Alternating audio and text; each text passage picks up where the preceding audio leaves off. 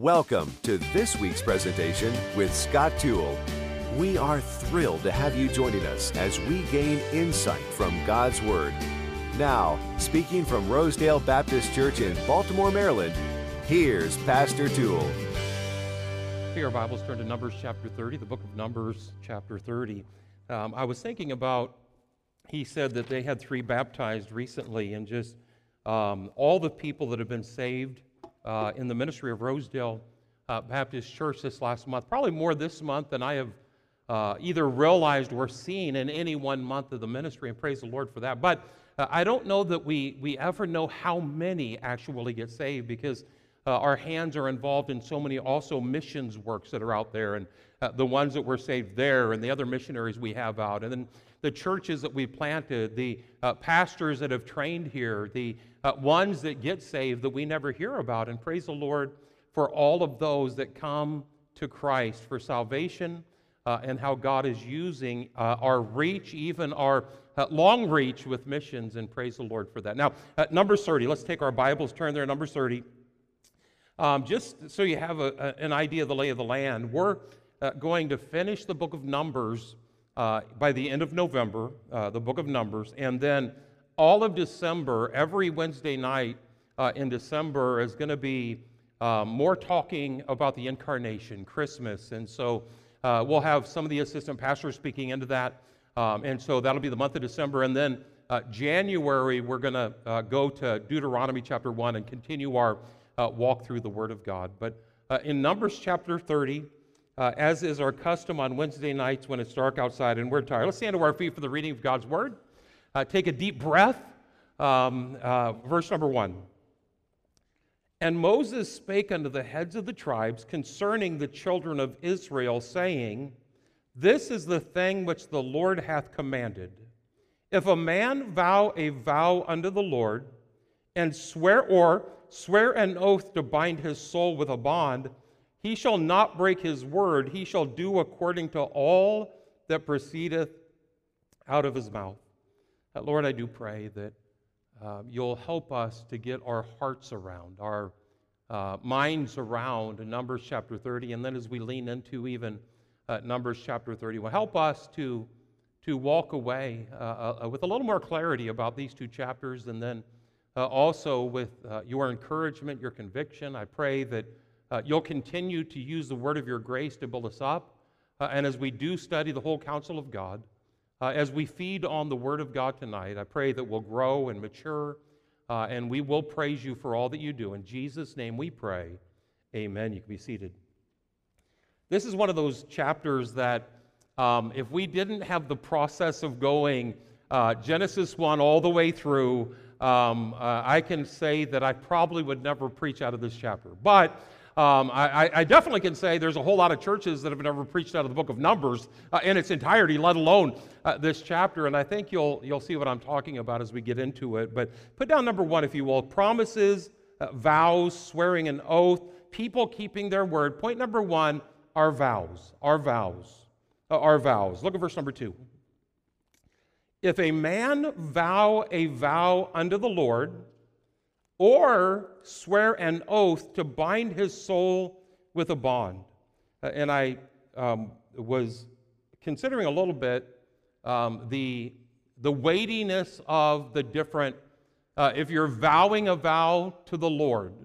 Of course, Ecclesiastes jumps on when it says, When thou vowest a vow unto God, defer not to pay it, for he hath no pleasure in fools. Pay that which thou hast vowed.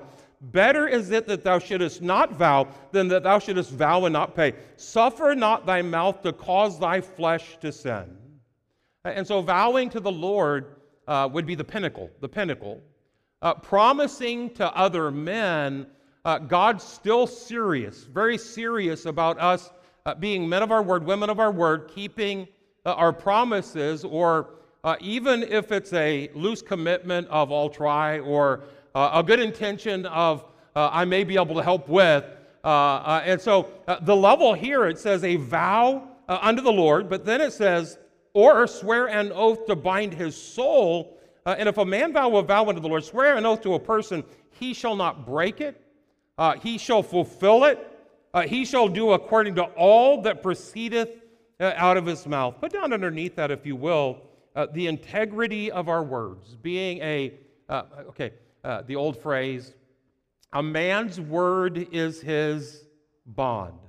A man's word is his bond. Shaking on it. Boy, we shook on it. We gave our words about it. We don't necessarily have to go into the legal ease, all of the contractual type. Hey, if we agreed on it and we even shook on it, didn't shake on it, but if we promised it, God is very serious about the integrity of our words. It actually makes the top 10 when it says, thou shalt not bear false witness. Thou shalt not bear false witness, and that wording it in such a way that it's ambiguous, wording it in such a way that I'm bearing false witness. I'm not going to do what I said because I really didn't say that. God, the integrity of our words, God is very serious about that. Keeping our word is important to God. Exodus 20, Psalm 15, verse number 4.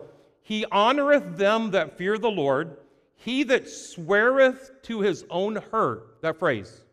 He that sweareth to his own hurt and changeth not. You'll see it in Proverbs chapter 6, what that's talking about. And in Proverbs 6, verse number 1, it says, my son, if thou be surety for thy friend, kind of a cosigner for a loan, or a surety for a loan, or signing a promissory note. I've only co-signed for one loan in my entire life, and it was probably one more than I wanted to. Is anybody out there with me? Because it's like vowing a vow. It's co-signing. It's putting your character, your integrity up for someone else. And God says if you're a surety for your friend, you're as indebted to that as your friend. Now look at it. My son, if thou be a surety for thy friend, promissory note, a co-signer, a surety for a debt, if thou hast stricken thy hand with a stranger, let's shake on it, word about it.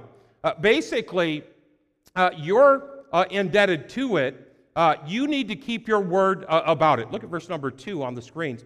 Thou art snared with the words of thy mouth. Again, we're talking about our vows, the integrity of our words, our words having trust, being able to trust our word.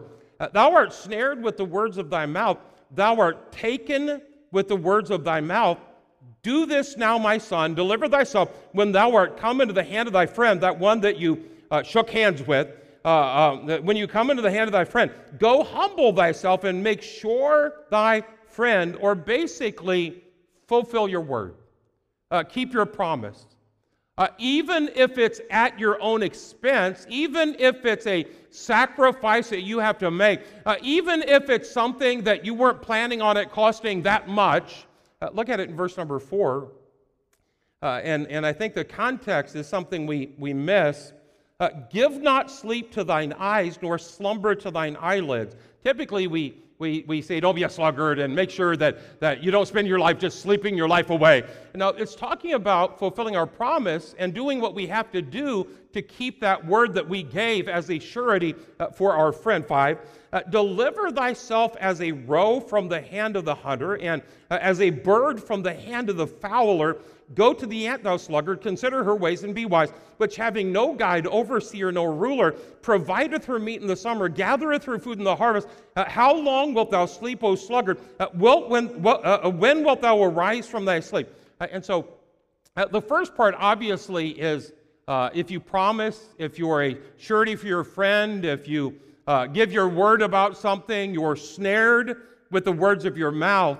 And then the second half, we'll talk about we need to be a hard worker, and we disconnect them, and wrongfully so, because they're connected in the fact that even if I have to take a second job, even if I have to go out of my way, even if I have to sacrifice myself, even if I have to lose sleep in order to fulfill that promise, God is serious about us keeping our word. Would anybody agree with that at all? And so keeping our promises is a big deal to God. The good news is, if keeping our promises is a big deal to God, how much more is God serious about keeping His word? His word. Our God who cannot lie, our God who does not lie, who absolutely always keeps his promises. Someone said that the Bible has, and I want to say 10,000 promises in it. I may be way off on that, but there's so many promises of God. Others have said, well, and I'm not even sure how they calculate, but anyway, there's a whole lot of promises. We know that. And God is serious about keeping, if he's holding us, accounting from us, that we keep our word, boy, our God absolutely keeps his numbers. 23:19, 7 chapters back. God is not man that he should lie. And aren't you glad for that? God is not man that he should lie, neither the Son of Man that he should repent. Hath he said, and shall he not do it? Rhetorical question. Of course he will. Or hath he spoken, and shall he not make it good? Yes, he absolutely will. God does not lie. God cannot lie. God always keeps his word. The integrity of our words. The integrity of our words. And if God always keeps his, if we want to be God-like or godly, we should always keep ours. By the way, whether there's 10,000 or 1,500, how many promises there are, one of the greatest promises is, for God so loved the world, that he gave his only begotten Son, that whosoever believeth in him should not perish but have everlasting life. Whosoever shall call upon the name of the Lord shall be saved. The assurance of my salvation is as sure as the Word of God. The assurance of my salvation is as sure as the Word of God. And any man in the Word, any man that is of the Word will keep his word. Any man that is a man of the Word will keep his word.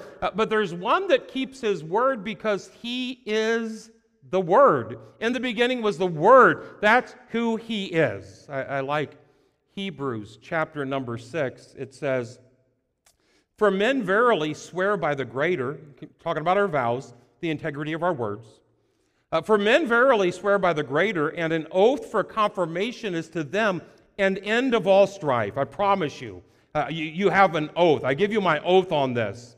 Wherein God, willing more abundantly to show unto the heirs of promise the immutability, the unchangeableness of his promises, of his counsel, confirmed it by an oath.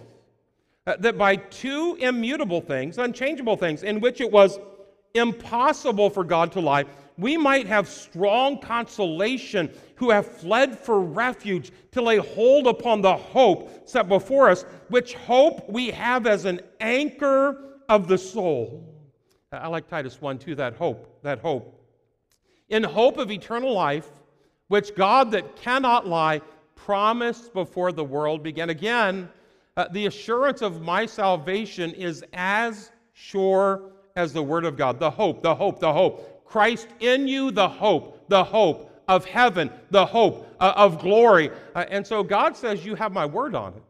I don't lie. I've never lied. God cannot lie. And so it's basic, but it's a blessing. It's basic, but it's a blessing.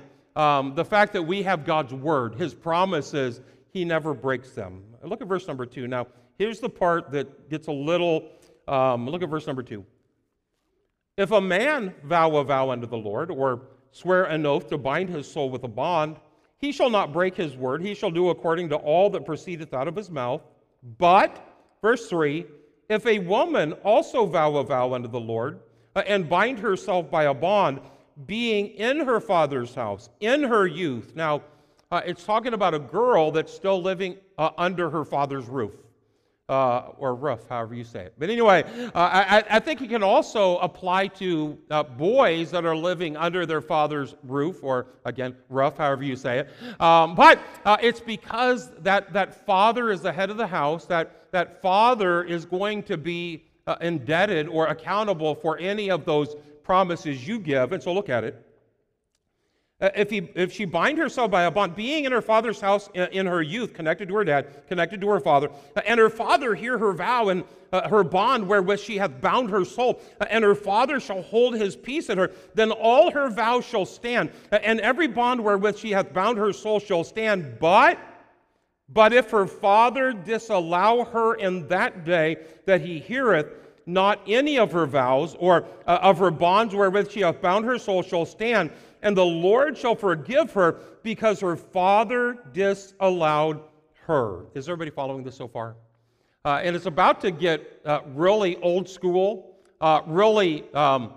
because it's Old Testament. It's actually in the law. So it's talking about in the father's house, but next it's going to talk about a wife that's in her husband's house. And so both of these, because both of these would be indebted by that promise, they can either affirm it or they can disallow it. Is everybody with me so far? And so, for instance, yesterday when Amazon came, I disallowed it. I sent it back. But anyway, it'd be a great thing to be able to do that. And they don't follow this principle. So it's starting out saying a lady that's in her father's house, if she vows a vow, or if she binds her soul, then that father can either affirm or that father can disallow, because she's still under the umbrella of grace, that umbrella of her father's house. She's underage, and so that dad can disallow it, or that dad. Now look at the next one. Look at verse number 6.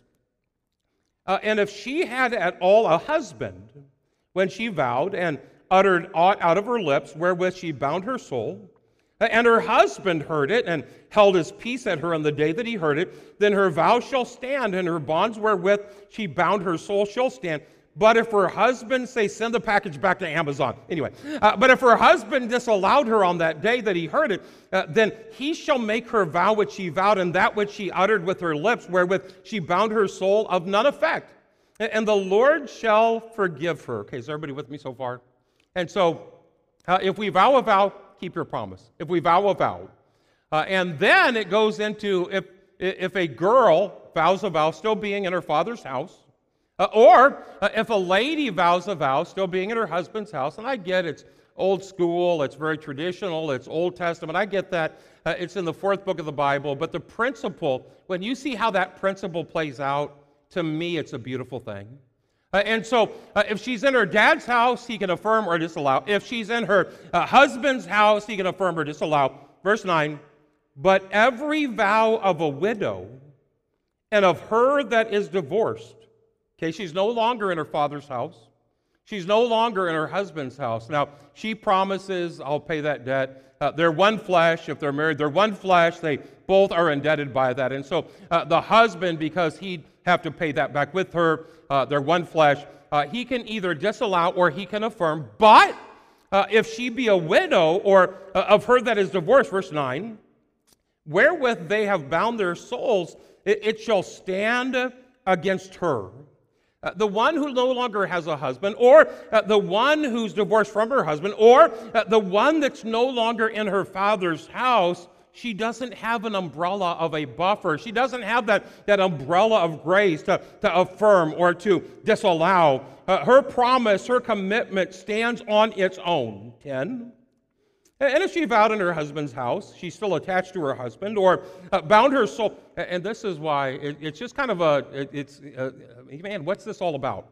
I do feel bad for those that don't preach every passage, every scripture, because they're missing an incredible blessing here. And if you stay with me, we'll get to it. Look at it. And if she vowed in her husband's house, or bound her soul by a bond with an oath, and her husband heard it and held his peace at her, and disallowed her not, affirmed it, then all her vows shall stand. Every bond wherewith she bound her soul shall stand. But if her husband hath utterly made them void, disallowed it, sent the package back, on that day he heard them, then whatsoever proceeded out of her lips concerning her vows or concerning the bond of her soul shall not stand. Her husband hath made them void. The Lord shall forgive her every vow and every binding oath to afflict the soul. Her husband may establish it, they're one flesh, or her husband may make it void. 16, these are the statutes which the Lord commanded Moses between a man and his wife, between the father and his daughter, being yet in her youth in her father's house. And so the initial is pretty straightforward, keep your vows. And then it goes into the caveats. If you're still under your dad's roof, or you're still connected to a husband, then you have a buffer. You have a buffer. There's an umbrella of grace, an umbrella of affirmation or disallowing. The direct application of this is keep your word, but the deeper illustration of this to me is amazing. Put down number 2. And so our vows, the integrity of our words, our vows, put down number 2, the security of our souls. The security of our souls. And just to make the application where some minds are already going, we are the bride of Christ. He's the bridegroom. In fact, at the marriage supper of the Lamb, the bride of Christ, hey, that's us. We have a perfect, holy husband, a bridegroom, the Lord Jesus Christ, and we're a child of God. We're a child of God. We have the Heavenly Father as our Father, and as the bride of Christ and as a child of God, we're under an umbrella of grace. Hebrews chapter 7, verse 22. By so much was Jesus made a surety. Again, back to Proverbs 6. If you're a surety for your friend, a surety for your friend. My salvation is as sure as the one who was a surety for me, the Lord Jesus Christ. Look at it. By so much was Jesus made a surety of a better testament, and they truly were many priests because they were not suffered to continue by reason of death. But this man, because he continueth ever, hath an unchangeable priesthood, wherefore he's able also to save them to the uttermost. That promise, the uttermost, that promise that come unto God by him, seeing he ever liveth to make intercession for us. And he prays for us. His promises to us, he ever liveth to make intercession for us. Okay, let me show you a little bit how this plays out, and we'll dive into it a little bit more. But as a child of God, as a bride of Christ, Romans chapter 8 says, likewise the Spirit also helpeth our infirmities, for we know not what we should pray for as we ought, but the Spirit itself maketh intercession for us with groanings, with groanings that cannot be uttered. I think at times the picture I get is the Spirit of God just going, and he kind of filters those prayers for me. He because I don't know what I ought to pray for. I have a covering, the Spirit of God, filtering those prayers.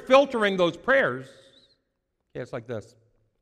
A little girl who is gathering, after playing in her front yard, a bouquet of flowers for her mom. And in that front yard, she finds a flower. She also finds a dandelion. And in that front yard, she finds a tulip, maybe a rose, but then she finds some ragweed, some poison ivy. And in that front yard, that bouquet of flowers that she's gathering together for her mom. She can't wait. Her heart, her love that she has for her mom.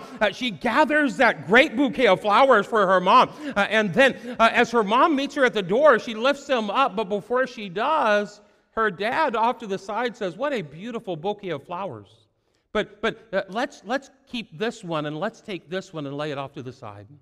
Well, let's keep this one. It's beautiful. Hey, that's a tulip. That's a rose. And let's lay this poison ivy off to the side. Tulip, wipe my hand off. And let's keep that bouquet of flowers, filtering them, so that when that daughter offers that bouquet of flowers to her mom, it's a beautiful bouquet of flowers, because there was a father that filtered out. A father that filtered out the ragweed and the poison ivy and the poison dandelions. And is anyone following this at all?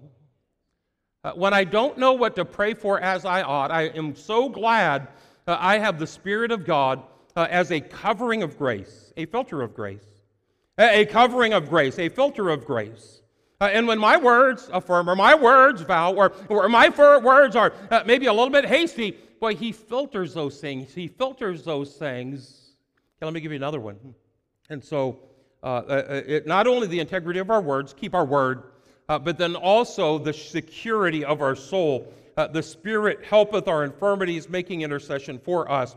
Romans chapter 8, verse number 33 says, "Who shall lay anything to the charge of God's elect? It is God that justifieth. Who is he that condemneth? It is Christ that died, yea, rather that is risen again, who is even at the right hand of God, who also maketh intercession for us." If you're connected to the Father spiritually, if you're connected to the Son spiritually, thank God for that covering of grace. Thank God for that umbrella of grace, not just filtering our prayers, but is also a discerner of our works. The Lord Jesus Christ, the Lord Jesus Christ. Remember the Bema Seat judgment of Christ? The Bema Seat judgment of Christ is where we'll be rewarded for our works, whether they be good or bad, rewarded for our works. We will not be judged for our sin because my sin was judged on the cross 2,000 years ago. And so when we get in God's presence, the Bema Seat judgment of Christ, all the works we ever did, boy, we get our arms, and I don't know for sure that it happens like this, but I imagine all of our works we ever did, whether we handed out a tract or taught a Sunday school class or the offerings, the over and above offerings, and all the works we ever did, boy, we're offering them to the Lord. And the Bible says that we'll be judged so as by fire. And of course, Revelation 1, his eyes are as a flame of fire, discerning our works. What one of our works were done to be seen of men for the praise of men, we already have our reward. The works that were done to be seen of men, we already have the reward of men, the praise of men. We already have our reward. And so that wood, hay, and stubble just kind of burns away. And the works that are gold, silver, and precious stone. A lot like that father filtering out the weeds and that father filtering out the dandelions. And so as we offer all of those works to God, and yes, many of them probably wrong motive, many of them probably that wrong heart doing them, and so filtering them out. And it says, if any man's work abide, he shall receive a reward. And if any man's work is burned, he shall suffer loss. But it's not loss of, it's loss of the reward that he could have gotten, because he already had his reward from men as they disfigure their face when they fast. To be seen of men, you have your reward. As they sound the trumpet when they do their alms, they do it to be seen of men. You get the praise of men, you already have your reward. Or when you're praying on the street corner to be seen of men, hey, you already have your reward. But when you're doing it for the glory of God, boy, that wood, hay, and stubble burns away. The gold and the silver and precious stones, that's what we offer up to the Lord, saying, "Thou art worthy, O Lord, to receive glory. Thou art worthy, for thou hast created all things, and for thy pleasure they are and they were created. Thou art worthy." And so in the same way that he's our filter of grace for our prayers, he's also the discerner of grace for our works, but he's also that covering of grace for our defense. Look at it again. I don't know if you can flip back on the screens, but Romans chapter 8, verse number 33.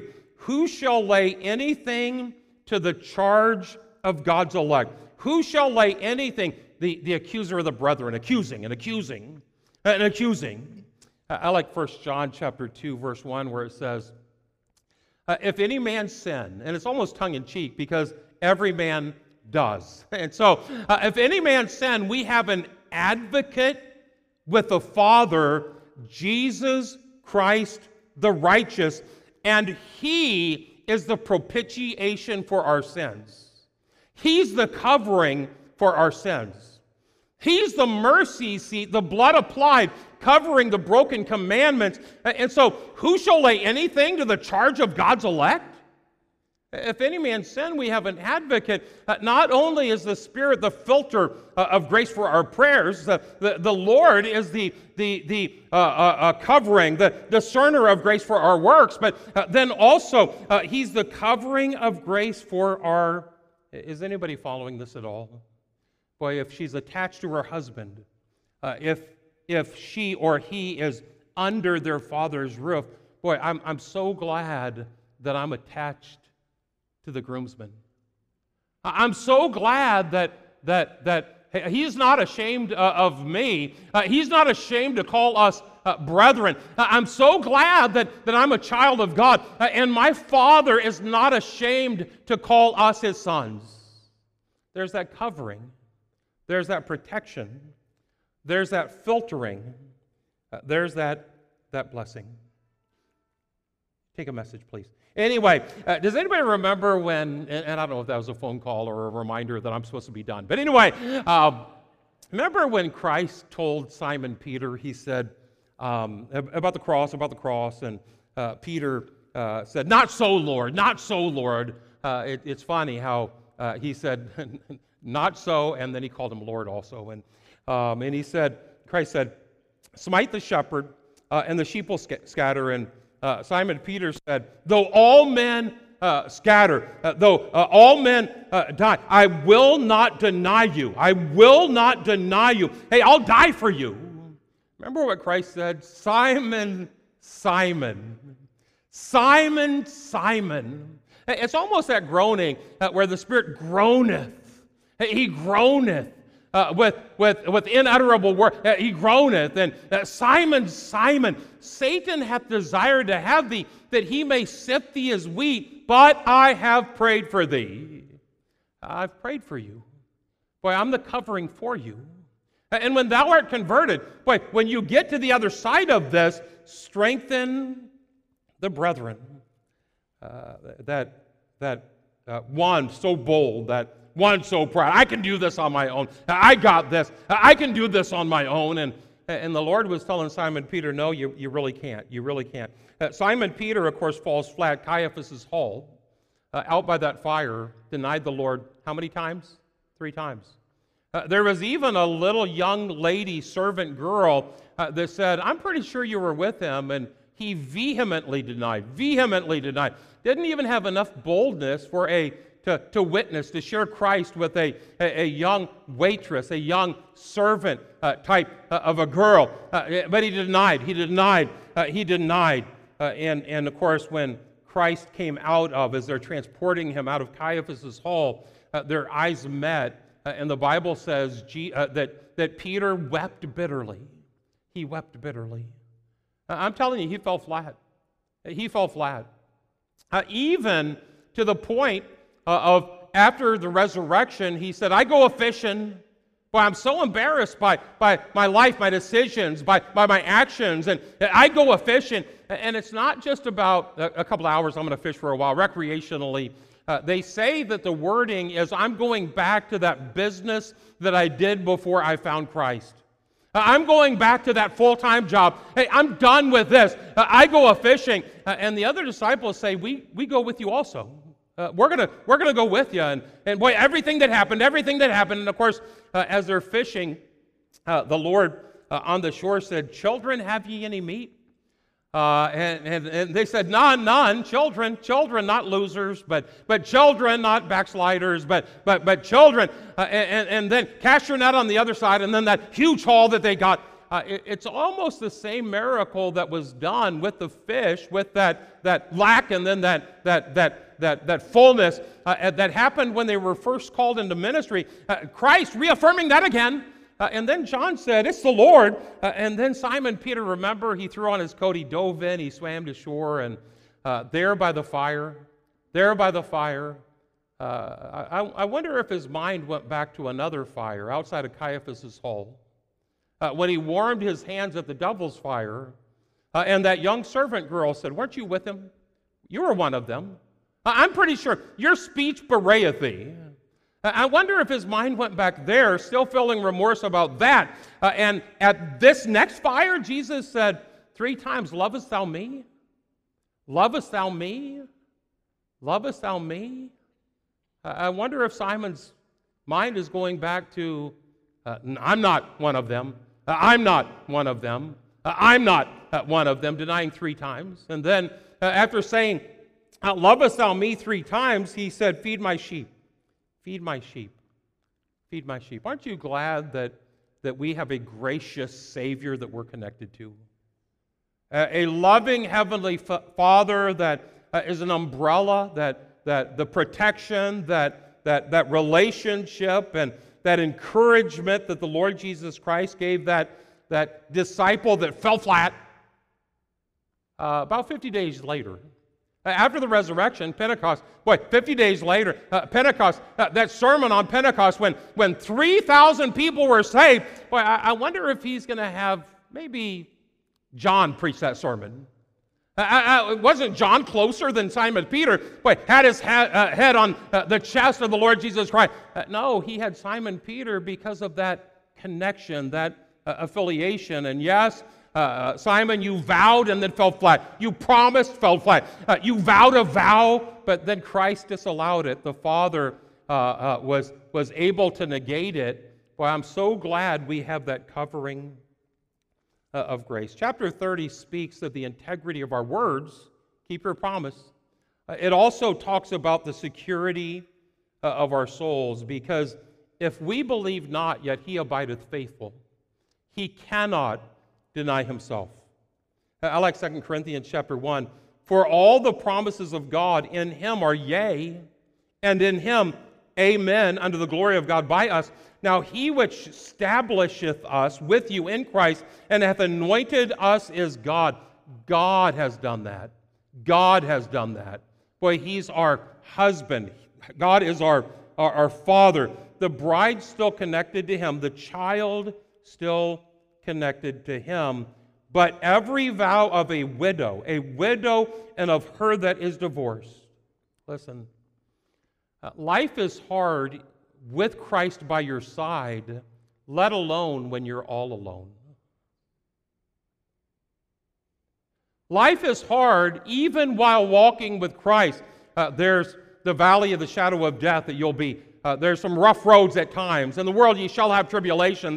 It's hard enough with Christ, let alone when you're alone by yourself without Christ. The fatherless and the widow, someone that doesn't have God as their father, someone who doesn't have Jesus Christ as their husband, Jesus Christ as their Savior. I do think that's why the Bible says pure religion and undefiled before God is to visit the fatherless and to visit the widows, that person that's unsaved. Pure religion, undefiled before God, is to get the gospel to everyone that's by themselves spiritually in this world. Boy, that's why those business cards that have those QR codes, sharing Christ, inviting to church, telling people about the Lord, pure religion and undefiled before God. By the way, when Paul was describing life is hard even with Christ, he said, the things that I would, I do not. The evil that I would not, that I do. For I know that is in me, that is in my flesh, dwelleth no good thing. For to will is present with me, but how to perform that which is good I find not. O wretched man that I am, who shall deliver me from the body of this death? I thank God through Jesus Christ our Lord. Boy, it's when you're married to him, abiding in him, when you're focused on him. In the world you shall have tribulation, but be of good cheer. Christ said, I have overcome the world. Aren't you glad that you don't have to walk through life alone? That poem, Footprints in the Sand, I love that poem. I wish I could quote it. Anyone can quote it, say it out. Anyway, I looked back, there was 2 sets of footprints, and then the hardest times, the most difficult times, went down to one set of footprints in the sand. And I told the Lord when I saw him, God, I don't understand during the hardest times why you would leave me. And he said, my child, you misunderstand. That's not when I left you. That's when I carried you. That's when I carried you, having a husband, having a father. I'm glad that I'm covered. I have a covering of the Lord Jesus Christ and God the Father. By the way, the Midianites did not have that. Put down number 2. Number 1, our vows. And then quickly, chapter 31, number 2, God's vengeance. God's vengeance. Look at verse number 1 of chapter 31. And the Lord spake unto Moses, saying, avenge the children of Israel of the Midianites. Afterward shalt thou be gathered unto thy people. The Midianites, remember Balak hired Balaam to curse, those were the Midianites, to curse Israel. Those that did not have integrity in their words. Those that did not have integrity in their words, did not have security of their souls. That they were not attached to the Father. They were not attached to the groom. And God's vengeance. Look at verse 3. And Moses spake unto the people, saying, arm yourselves unto war, and let them go against the Midianites, and avenge the Lord of Midian. And then he goes on talking about 1,000 from every tribe, 7. And they warred against the Midianites. They didn't have integrity in their words. Balaam, Balak, curse God's people, and then introduce immorality to them if you're not going to curse them. And they warred against the Midianites. And then verse 8, they slew the kings of Midian beside the rest of them that were slain, namely Evi and Rechem and Zur and Hur and Reba, 5 kings of Midian. Balaam also the son of Beor they slew with the sword. Balaam, who caused the people to fall. Balaam, that false prophet that led people in error, didn't have integrity in his words, did not have a security of his soul. Verse 9, and the children of Israel took all the women of Midian captives, and their little ones 12. They brought the captives in the prey. 14, and Moses was wroth. They saved some alive. 16, behold, these caused children of Israel through the counsel of Balaam, no integrity in his words, to commit the trespass against the Lord, no security in their souls. In the matter of Peor, and there was a plague among the congregation of the Lord. They're not connected to the Father. They're not connected to the Son.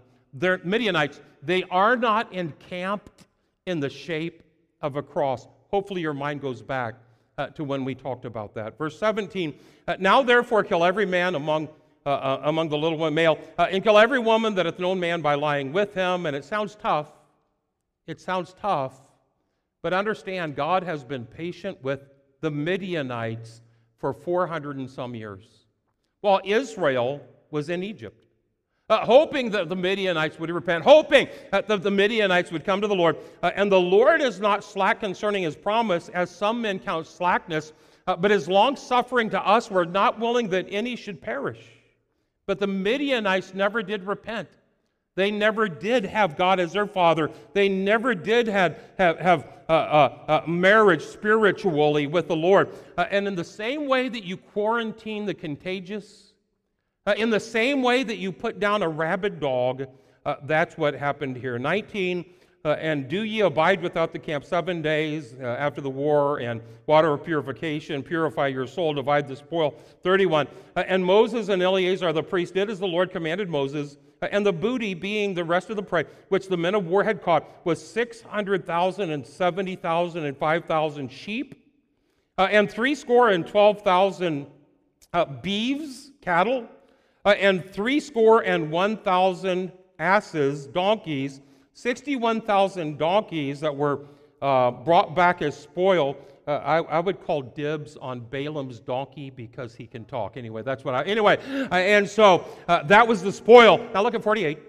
And the officers which were over thousands of the host, captains of thousands, captains of hundreds, came near unto Moses, and they said unto Moses, thy servants have taken the sum of the men of war, which are under our charge, and there lacketh not one man among us, because they're under the umbrella of protection. They have that umbrella of grace, because spiritually they're not walking through life alone. The Midianites, different than. But the Lord's people had God as their Father. And thank the Lord, we have the Lord Jesus Christ. I'm proud to say I'm a bride of Christ. I'm proud to say that I'm part of the bride of Christ, and I cannot wait for the marriage supper of the Lamb. Do you think crabs are going to be on the menu? I'm not sure that they are. They're unclean anyway, but it's going to be something special. I think manna probably will be there on the side. I'll take a side of manna, and then, but just to be in the presence of the Lord Jesus Christ, the one who saved me, the one who forgave me, the one who empowers me, the one who forgives me, the Father who claims me, the Father whose providence and plan guides me and leads me and steers me. By the chapter, it's a little in the middle. It's just kind of, what's it talking about? What's it talking about? if she doesn't have a husband. The widows, the fatherless and widows. The fatherless and widows, boy, they're entrapped in their words. They don't have a covering of grace. That's why we're to be a blessing to them, a help to them. But thank the Lord, those of us who are saved, we do have that covering of grace. We do have the Lord buffering, that umbrella of protection. And I think that's a good place right now for all of us to say, amen. Amen. And that is today's message. We invite you to tune in next time with Scott Toole as he presents another message from Rosedale Baptist Church. For more information about today's presentation or about the ministries of Rosedale Baptist Church, go online to rosedalebaptist.org. That's rosedalebaptist.org. Join us again next time as we study the Bible chapter by chapter, verse by verse.